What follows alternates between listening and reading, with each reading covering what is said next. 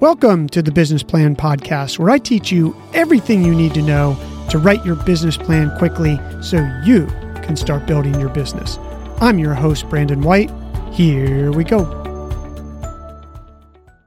Slide 3, your solution slide. Think of your solution slide as the second punch of your 1-2 combination. You set things up with the problem, and now you're presenting the solution in the form of your product or service. Here's how to build this slide. The template is, we solve this problem by, and the benefits are. You put pictures or a demo of your product on this slide, and then you add customer testimonials. If you're just starting out and you're saying, Brandon, I don't have testimonials yet, get quotes from people who you've pitched and asked, if I built this or if we built this, would you use it? And use that. It feels obvious and almost too simple when laid out like this, but that's the point.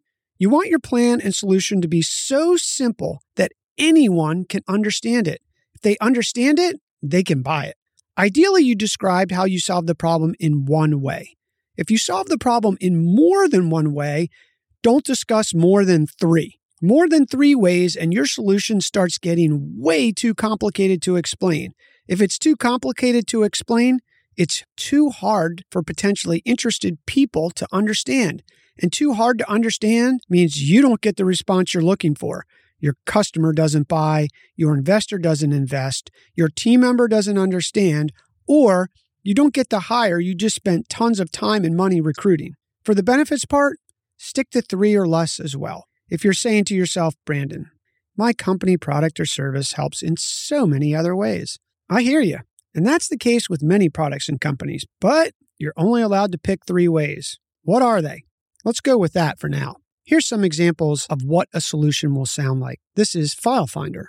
We solve this problem by automatically sorting all of your files by person, company, and topic. Then we, of course, back them up so you will have them all in one place. The benefits for you are that you save time by locating files faster and needed stress is eliminated so you can get done with work at a decent hour.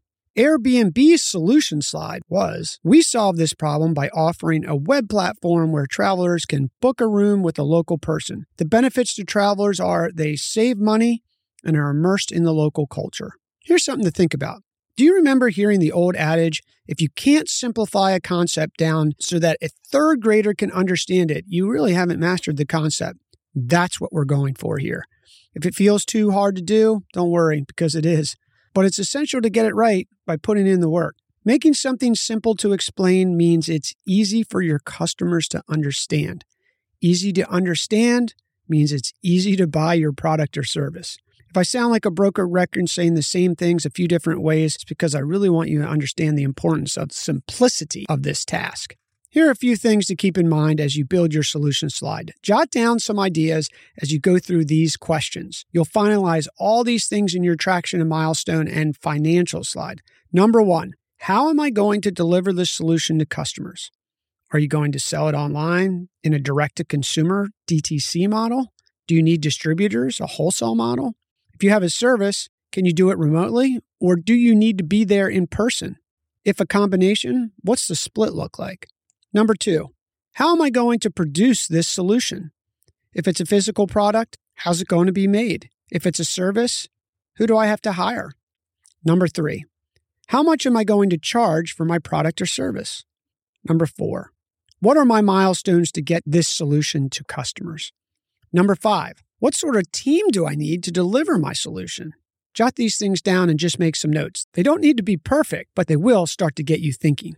Your slide should follow this simple template. We solve this problem by X, and the benefits are Y.